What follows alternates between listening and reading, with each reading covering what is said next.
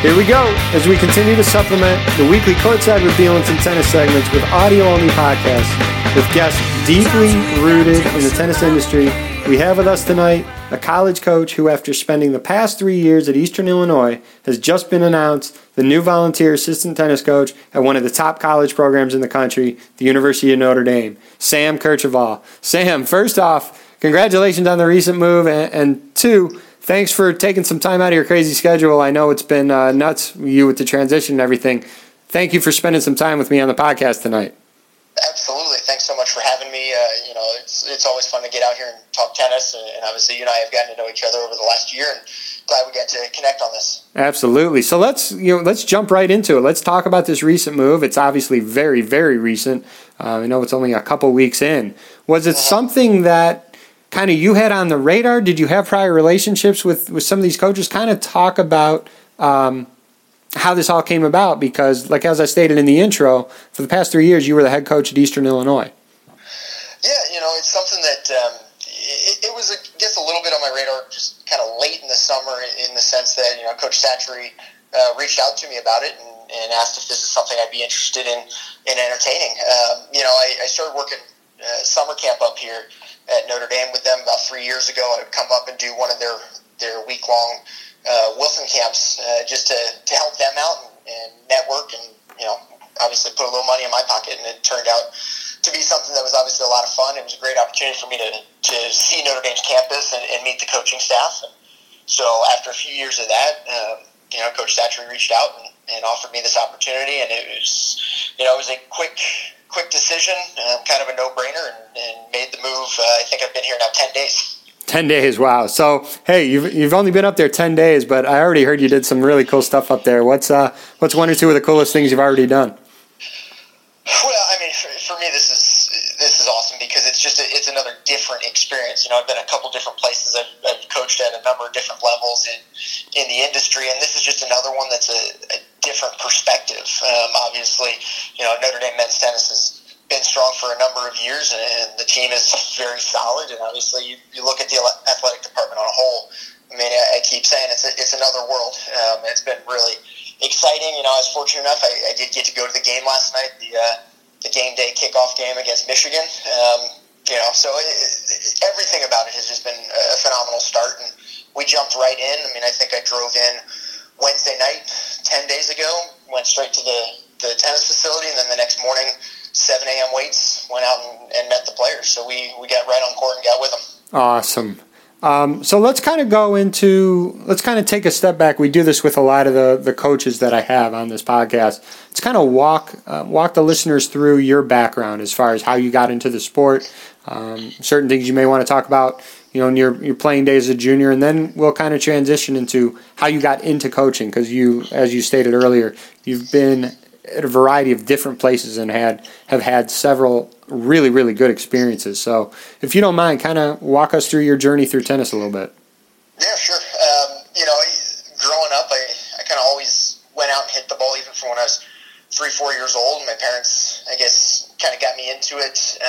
Not so much that I was doing lessons or tournaments or anything, but kind of was always out there. There were pictures of me from the, we joke, 91 season, and then started taking it seriously, basically right when I turned 12, started taking lessons from some people at our local club, and realized I just loved it, and almost instantly started playing tournaments, and that's just how it went all the way through juniors.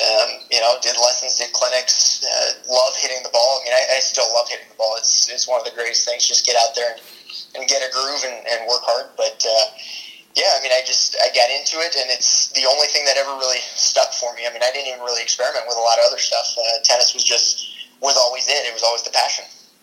And again, it's interesting with all the different perspectives I hear from the different guests on the podcast. When you're done playing, coaching to you just seems, in the few years that we've gotten to know each other, seems such a natural fit for you.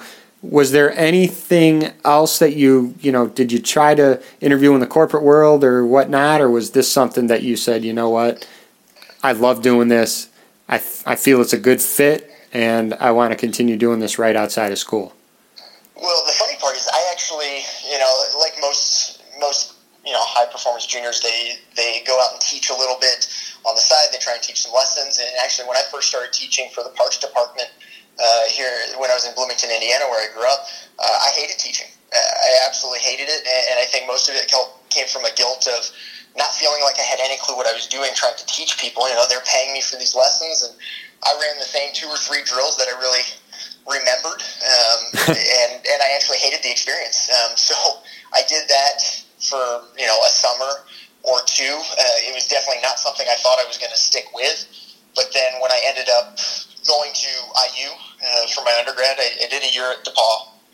And then when I went back to IU and transferred there, I worked for Mike O'Connell, who was the guy that kind of coached me growing up, and that is where I actually really learned to love it, because he and the staff there did a great job teaching me how to teach. So once I felt like I understood the game and had some knowledge to be able to share with other people, that's when I knew I loved it. So from basically sophomore year of college on, I've been teaching, and that's all I've ever wanted to do.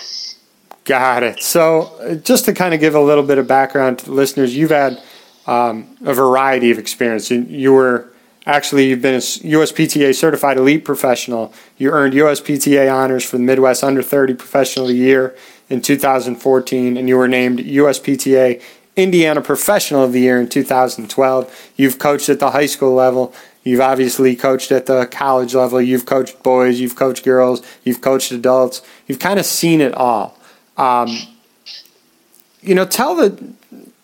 the viewers, if you can, a little bit about those different roles, what you got out of it, and then talk a little bit about, especially at the college level.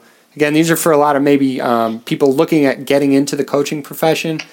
A little bit, I guess, if you can kind of break it down in a percentage of when you are a college coach, whether you're an assistant or a pro, what percentage is it actually coaching practice, coaching matches, versus all the other administrative responsibilities you have that people who are not in the inside don't really get to see?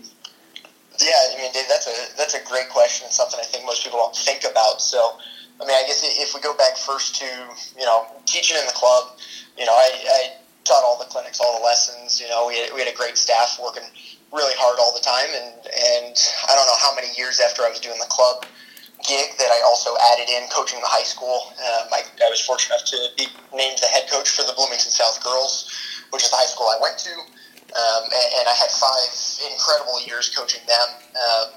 It was there. I realized basically the second year, basically first day of practice, the second season, how much I had missed the team component when we were in the off season, and that's when I kind of knew that I might want to stick in this side of the industry. And so after 5 years, it turned out that I had the opportunity to go be actually the head coach at Eastern Illinois University. And I guess I can't overlook the fact that when I realized I wanted to do the team gig, so I was coaching in the club. I coached the high school girls during the spring season. Girls are spring in Indiana. I also, my final year in Bloomington, was the volunteer coach for the Indiana men's team, which as a kid growing up in Bloomington and a diehard Hoosier, that's the dream. Right. So it was incredible, but obviously I was juggling all of those at once and doing the best I could to kind of soak up everything from all different aspects. But to get to the point you kind of asked about originally, there's probably more behind the scenes than any player or casual spectator would know in terms of trying to make sure everything gets done. And I've expressed this to players before, not to boast about the amount of work your coach does, but you have, a player's going to roll to the van early in the morning and get in the van, and they're going to go play a match, and they're going to be fed, and that's just kind of their schedule. But to have everything set up to make sure things are going to run smoothly, to confirm that you've got the hotels, or that the match is going to be played, or what are you doing if you get inclement weather. I think some of those things certainly get overlooked because it's just not a visible thing. So hopefully players see and respect the amount of work their coaches put in to make things happen as smoothly as possible. But I don't know if you can put a percentage on it. I think most coaches would probably tell you that they'd much rather be on the court a whole lot more than they are, and away from the computer, away from the phone more than they actually are, because that obviously doesn't even touch on the recruiting aspect, which is obviously a huge part of collegiate tennis. So There's a lot in every capacity, and I certainly love being on the court, but I'm maybe a little OCD with being organized in certain aspects, certainly not everything, but I think being good at the administrative side is something I also take pride in. So I don't mind all the work, but if you gave me a choice, would you rather be in front of the computer or on the court? I'm going to tell you the court every time. Right. Which is understandably why you would. People understand why you say that. I mean, you become a college coach because you enjoy being on the court, working with the kids, and coaching them through matches. So I appreciate you sharing that with the listeners because, I mean, it's as simple as being on the road, worrying about meals. They don't have the dorms. They don't have their the training tables. They don't have all their access to what they would normally have at home. And then when they go on the road, well, it just doesn't magically happen. There's a lot involved there. And a lot is involved in some of the simplest tasks. And appreciate you sharing that with people who are listening in. Another aspect, again, this is great, you being able to give some insight in what it is that coaches always have to do. A lot of coaches, and this applies in any sport, they may not have played at a high-level college program, and now they're trying to work their way up to coach at, maybe they'll start at a smaller school, and then gradually they'll get to a bigger and bigger program. Sometimes, and I don't know if it's generalization, but sometimes they say, look, if you played at a big-time program, it's really easy to start right at a big-time program, where if you haven't played at a big program, it's going to take you a little bit of time to get to where you may want to be.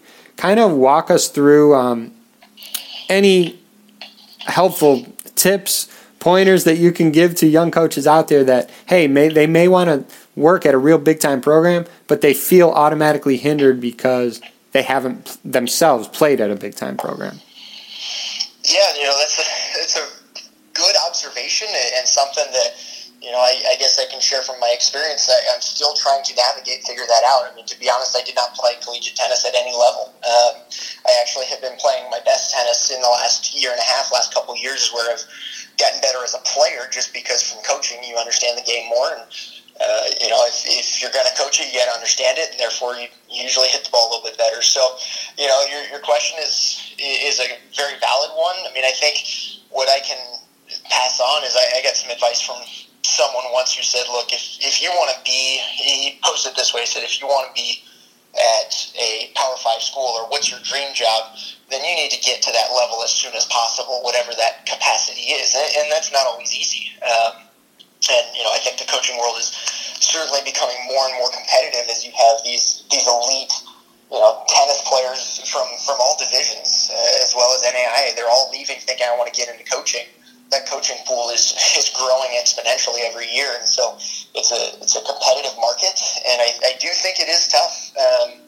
Not that it can't be done, but I've noticed it is tough to break into the larger market if you don't have that experience, and it's mostly a networking thing, and it's a thing that's easy for people to say, hey, look, you've played at this school, so we know you have been there.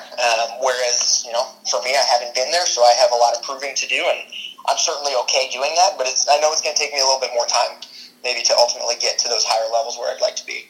But it's absolutely not a definite red mark by anyone who aspires to get to that big time program, even if you haven't played. You may have to overcome a couple more hurdles, but by no means, and again, this isn't just tennis related, this topic. This happens for any sport. Absolutely. I mean, I can tell you right now, just basketball-wise, Coach Roy Williams, North Carolina coach, right? We all know Roy, Coach Roy. That guy did not play big-time college basketball at all. So, yes, while it may be advantageous to you at the beginning, there's by no means a requirement that you have to yourself have played at a big-time program for yourself to then coach at a big-time program. So no, absolutely, and that's a great clarification. But, I mean, I think the way to look at it is your hurdles are different because everyone's got hurdles. Every program has it in terms of their resources. Every coach has it in terms of their experience and where they want to get to. I think, instead of thinking this says, oh, you have additional hurdles, they're just different. It's just the way it is. But I think if you keep that perspective and you say, hey, I've got to figure out how to overcome my circumstances, then you can make that, certainly. And going across to basketball and football, I mean, I'm sure we could make a very long list in any sport of, hey, this coach was not the greatest player, but he's a phenomenal coach. Right. He's a phenomenal coach. Absolutely agree.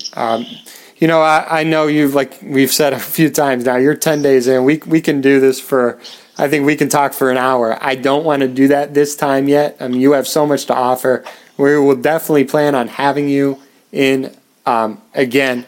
And I can say this from a personal, standpoint. For the past several years, we've interacted. You've had some interest in some of the guys in my program.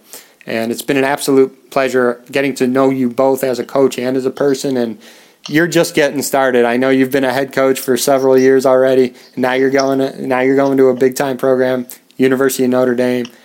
You are just getting started in your coaching journey, and we are so looking forward to following you along. And no doubt, once you settle in more, you haven't even had a chance to catch your breath yet. We would love to have you back and talk a little bit more. I don't want to take any more of your time.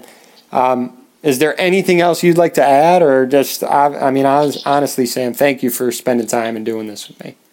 Oh, absolutely. I think that's a great thing that you have this passion. You and I have connected over the fact that we have this great passion for our sport, and really appreciate everything you do to put out material that's just interesting and keeps people engaged. But I think, I appreciate you having me on and seeing me as someone that you wanted to chat with. I'd love to do it again, and I think, hopefully I've already learned so much in the first 10 days here, and I think, Notre Dame's going to be a different experience than Eastern Illinois, which is different than Indiana, and that's what I'm really thrilled to dig into. So if you ever want to chat again, I'd be happy to do it because this is a lot of fun. Awesome. Thank you so much, Sam. Best of luck down in South Bend, and we'll talk soon for sure. Good luck.